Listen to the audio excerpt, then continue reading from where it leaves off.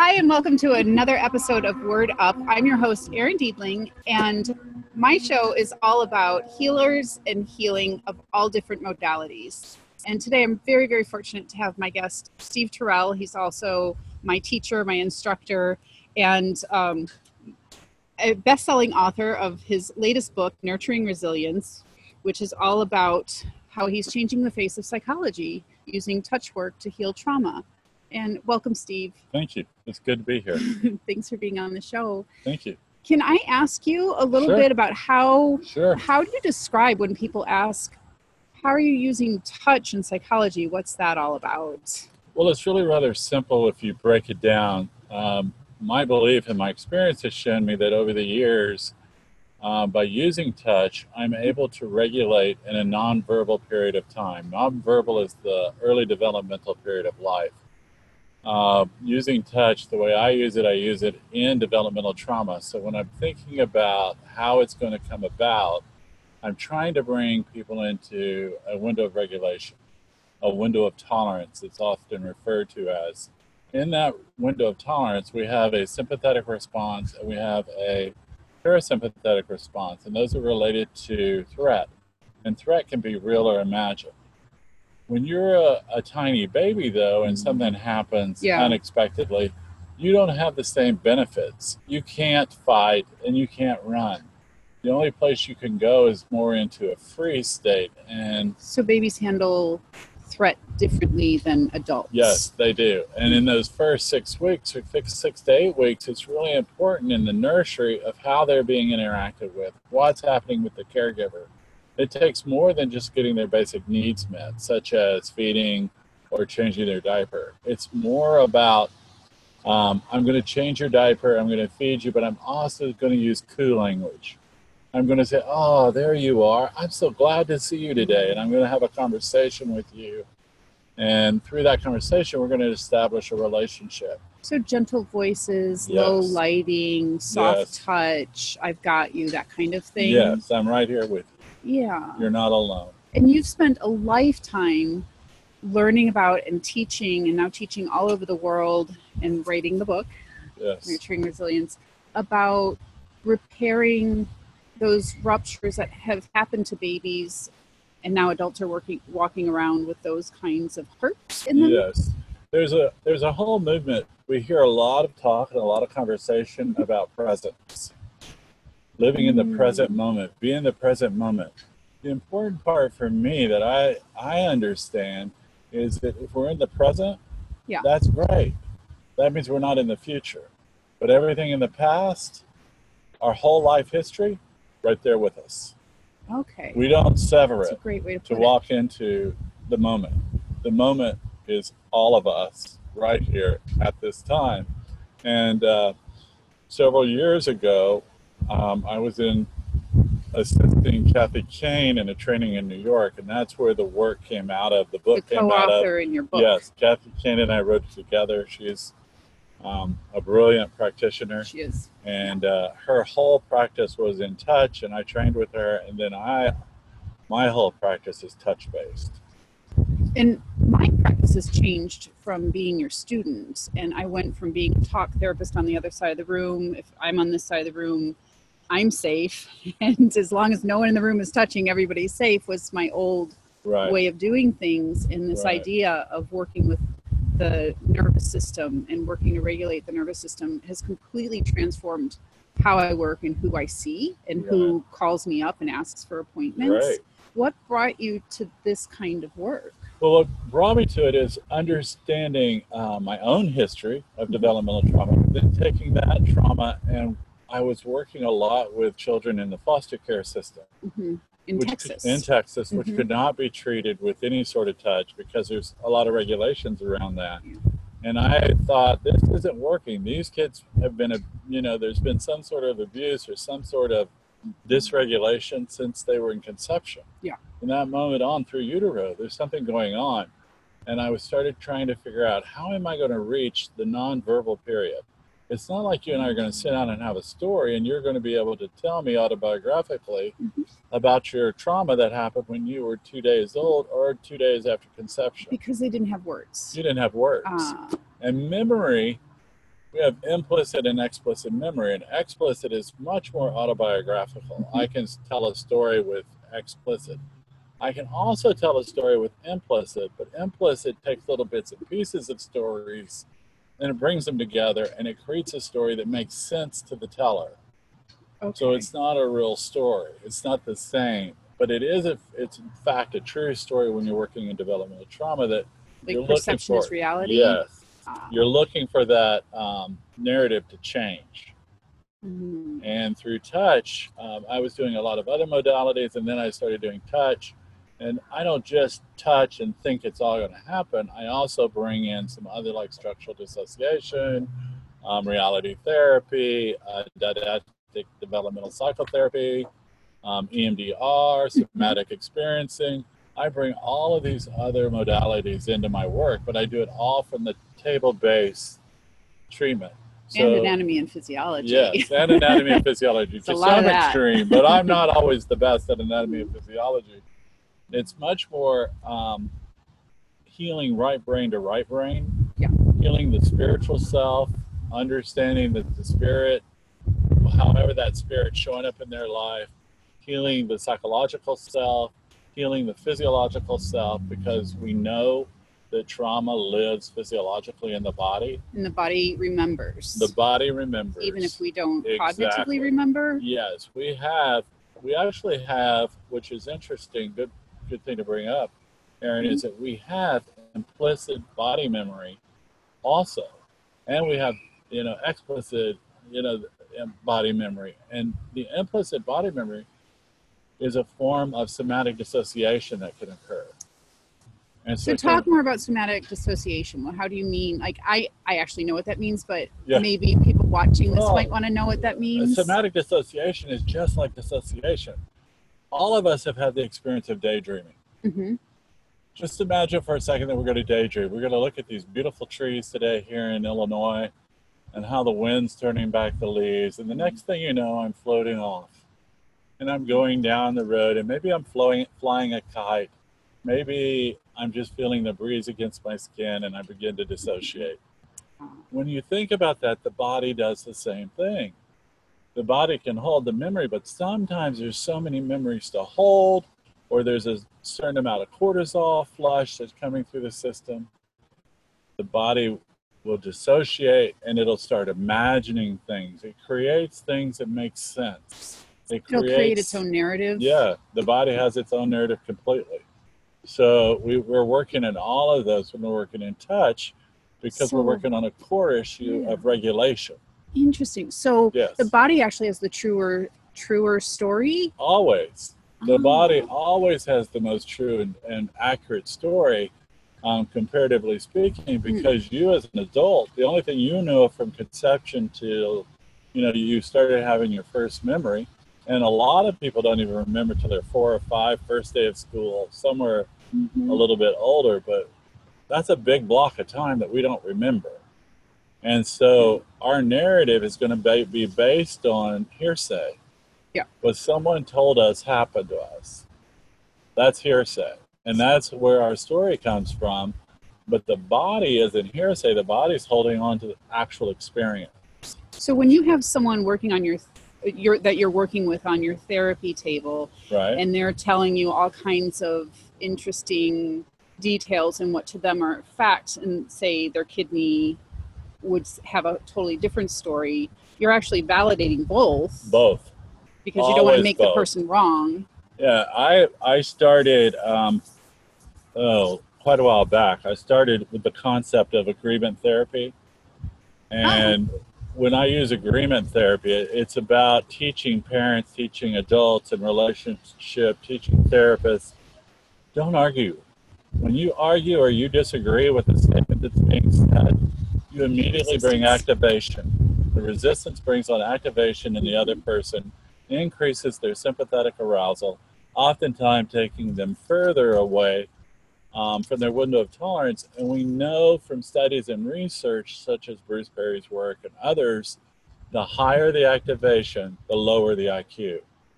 Your normal IQ begins to drop the more activated you are.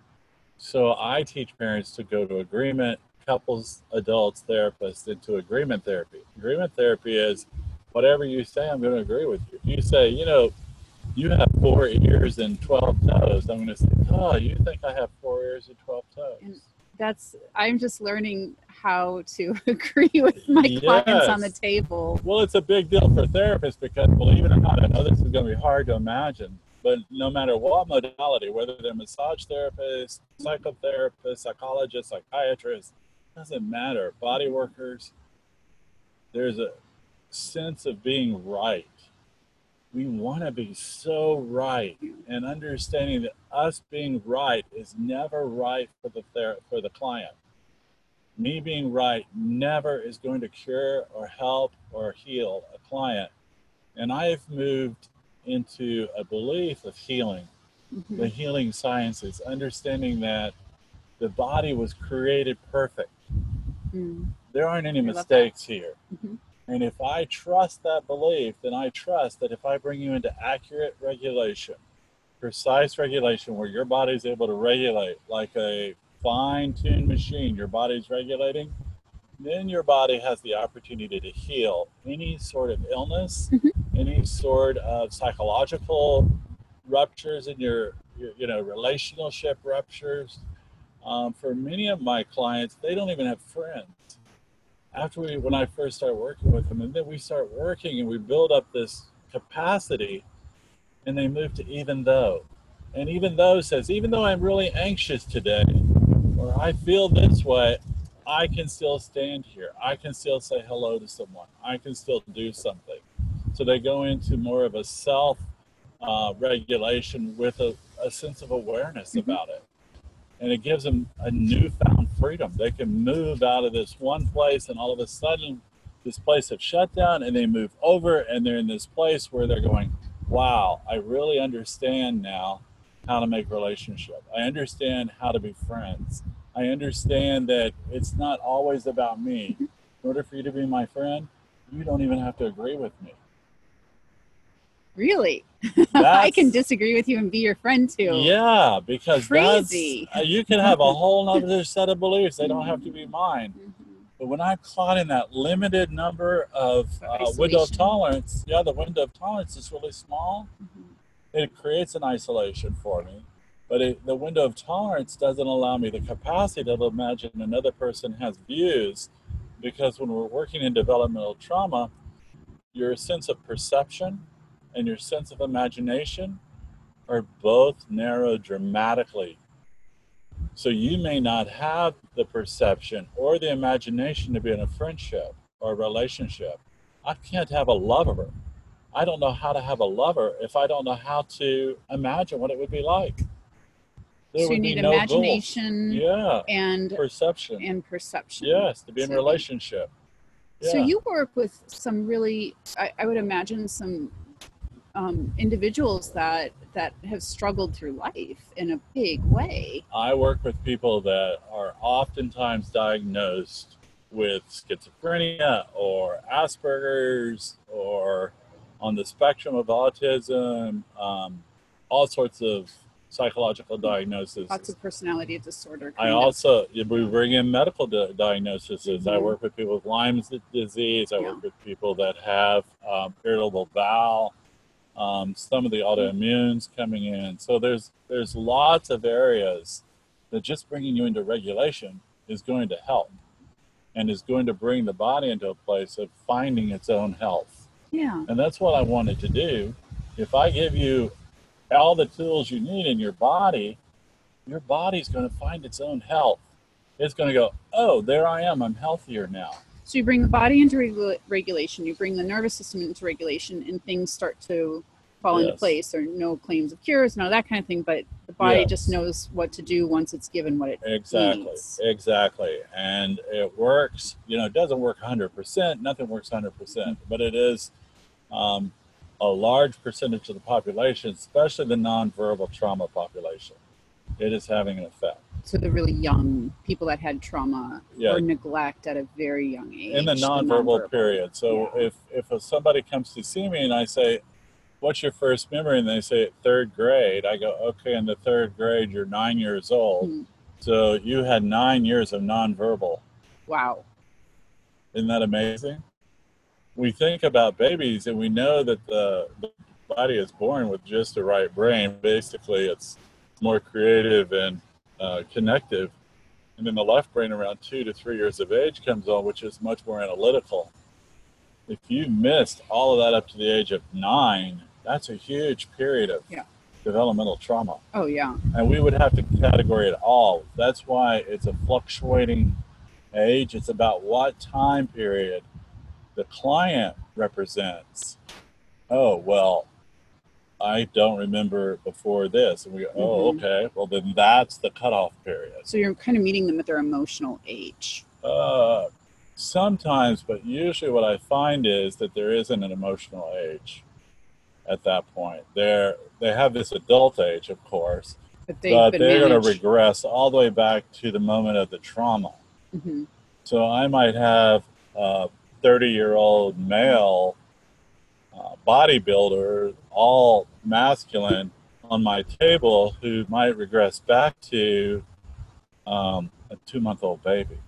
Yeah, and that's where you really shine. Repair. Yeah, we come in to repair the those skills ruptures. Really shine. Yes. Yeah. Yes. So it occurred to me early on when we first started talking that people might be wondering, well, what's the touch? Where are you touching? What does that involve? Good question, Erin. The unique especially part to of psychological people that are like, what? Yes. Touch and psychotherapy? Yeah. What? Well, just to clear their minds, have them contact their state boards and their malpractice. I thought, I'm going to be on the my malpractice insurance said, as long as you have training in this area, you can do it. Right. And that's been true almost every state that I'm aware of. There's a few that are more complicated. Touch is not manipulative. So if you think about massage, that's manipulative. Okay. I'm changing something physically by pressure and change. The touch I'm talking about is some very specific locations or areas of the body, including kidney, adrenals. So tell a little bit more. When you say kidney, adrenal, would that be just like putting your hand right there on the back, right below the rib cage? You're going to put a hand there and hold the intention. The work is much more about the intention you're holding than the actual work. The touch is repairing the lack of touch that the client may have experienced early on. And that touch itself, when you touch another person, there's tons of studies. It tells us people in ICU get better when people come in and touch them. All of these things happen. Get rocked. Babies that get rocked get better. Yes. So the same thing, we're just replicating. So your table that you're using becomes a crib of sorts. And in that crib, no matter how big they are or how small is a baby, and you're just working on that repair. Bring in the regulation, and then you bring in the repair, the repair by conversation. You might, I'm really sorry I wasn't there, or I'm sorry you were all alone, or you begin to apologize. You become a professional apologizer in many ways to that little baby inside of the grown-up who has managed to get through life. Exactly.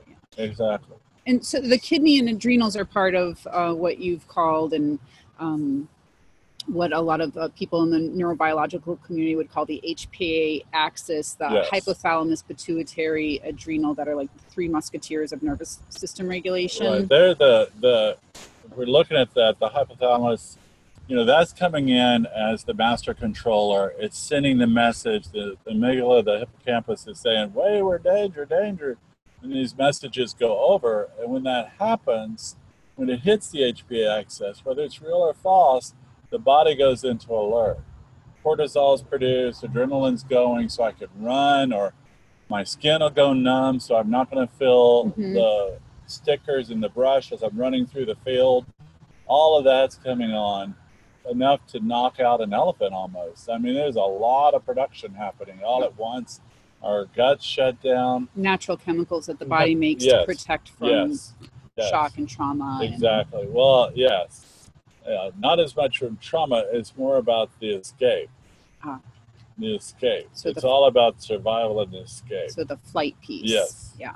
Yes, or the freeze piece. Yeah. fight, flight, freeze, collapse, all that good all stuff. those fun things. Yes, a good Saturday evening. So, what are some of, if, I don't know if you can talk about this in generalities, but some of your most favorite cases of when you've seen someone come in one way and maybe you've discharged them a whole other way? Yeah, one would be a little girl that I worked with who came in. I think she was 9 months. So she wasn't able to sit. Yeah. So you work with little kids. I work with infants all the way to death. You can be 100 years old and I'll see you. And you've said one of my favorite quotes. I have many from you, but one is, "I work all with babies. I work with babies. Yes. 1 day old up until over 100. Yes. Wherever they fall, they're still a baby to me." And so a little girl I worked with, she wasn't able to walk. They didn't give her there was no prognosis. She's now walking and attending school. I've worked with emotional problems as far as kids and adults that are diagnosed with Asperger's being told they're not going to have relationships, that are now in relationships. Wow. I've worked with moms who couldn't get pregnant, who are now have birth children. I've worked a lot with adoptions, bringing a relationship between parent-child relationships by the regulation work. And you've worked with some of the most heartbreaking cases in Texas. You work a lot with the state. I used to work a lot with state. I had a state contract. Like at this point, I don't work, as they say. Yes, I don't work with that population. All of my population is private right now. Mm-hmm. The majority of them are adopted adults. Adults or children, they all have developmental trauma. I see. Yeah, they have. That's the criteria to get into my office. You have to have developmental trauma, which is different in some ways than just garden variety shock trauma. Not to make small of that. No, it's very important. Shock trauma is very damaging, but shock trauma being an incident that happens that you remember as an adult. But with developmental trauma, there's not really a memory or a recall in the same way. You might have a physical recall. Flashbacks, if we were going to go to post-traumatic stress disorder, the flashbacks of developmental trauma are aches and pains. Yeah. So they're a little different. And do you mind talking a little bit about how you brought this information home to your boys? Well, sure. I have 2 sons. They are both amazing. One is in college and one is in high school, and I use it all the time. I use touch with them. We've done table work with, so they get on your therapy table. They know everything that's happening. Yes, they have been in the process. I approach it from agreement therapy, their lives. And so far things are going really well. Like I said, I have one in college, and that when I adopted him was told that he would never read, never write, that he was deaf, a lot of different things, and he talks all the time, and he's thriving. So yeah. So it's not just how some people are really good in their office or their profession. They come home and kind of forget what they know. You're living it. You're living your message. You're living your healing. To the best I can. There are nights that I get home from the office and I get on my couch and I fall asleep. So I'm just like everybody else that way. You're a human being? Yeah. Oh, no. Yeah. I know it's hard. It's hard for me sometimes, but yeah. And you're teaching all over the world. Yes. Any favorite locations? I know when you go to Japan, I love Japan. Rockstar treatment. Yeah, I love Japan. Limo, magazines. Yes, that's the place. Cameras. It's fun in Red Japan. carpet. Yeah. I like Canada. Canada is also very welcoming, very loving, very kind. I'm leaving on this coming Saturday. Today's Sunday. I leave Saturday for Ireland. It'll be my first time in Ireland. Really? And so I'm looking forward to that. Transforming the experience-based brain. TEB. TEB is a somatic approach, touch approach to developmental trauma, to the recovery of developmental trauma. And I've developed that program out of my work. Is that like your entry-level program? I don't know if it's an entry level program, but it could be considered. It's open to practitioners of the healing arts. It's open to psychiatrists, psychologists, Speech speech pathologists, pathologists, yogis, acupuncturists, yoga therapists, body workers, Zen spiritual shiatsu. healings. It could go on and on and on. As long as somebody's working with trauma in a healing art, in this program, they can get into it. It is. Some people have asked, is it a STEP program? Originally, it started out that way, but it has grown a body of its own, and it's really a freestanding It is. program of its own. And by looking at it from that standpoint, I don't think it's a STEP anymore. It does move you on towards the requirements for somatic resilience regulation, which the book is completely based on somatic resilience regulation, and that I teach with Kathy Kane. But transforming the experience-based brain, it is just a strong program all alone. It's something that you could actually attend a module and go on and start using. Usually it's done in 3 5-day modules spread out over several months, or it might be in 4-day modules, depending on where it is. And we have salon size where there's only 12 students in a class, all the way up to 40 students. So there's some variance in there. And we have programs starting all over the place. There's one coming up in, I've been trying to bring some kind of trauma format to New Orleans, and you have been so generous and so enthusiastic about coming to New Orleans. So you're going to be bringing the trauma experience brain to New Orleans in 2019. Yes. And if people want more information about that, they can go to your website, which is austinattach.com, www. And it's spelled AUSTINATTACH.com, because they get confused sometimes on the TT.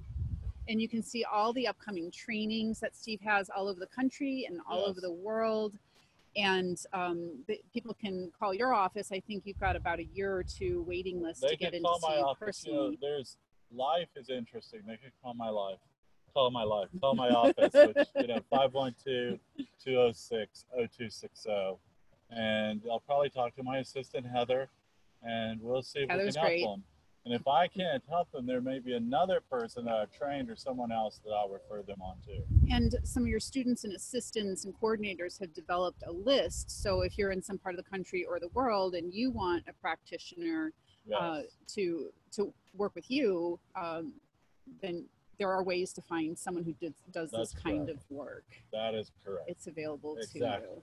And they could even contact me, and I could get you in touch with that'd be wonderful with Heather or with someone in your area, and I can put you in touch with the people. So if you're seeking this kind of work, or if you're seeking training in this kind of work, you have said it will change your practice. And I'm seeing more and more individuals who have baby traumas, who have very specific medical things, or I don't want to get too much into the specifics, but that there are really catastrophic things that may have happened in babyhood, and they've gotten through and had some care, but it's the ability to know where to go and how to help and how to be present and how to listen and how to agree, while also having this vibrational conversation with the organs. It's been it's changed my life. It's changed my business. It's changed my practice.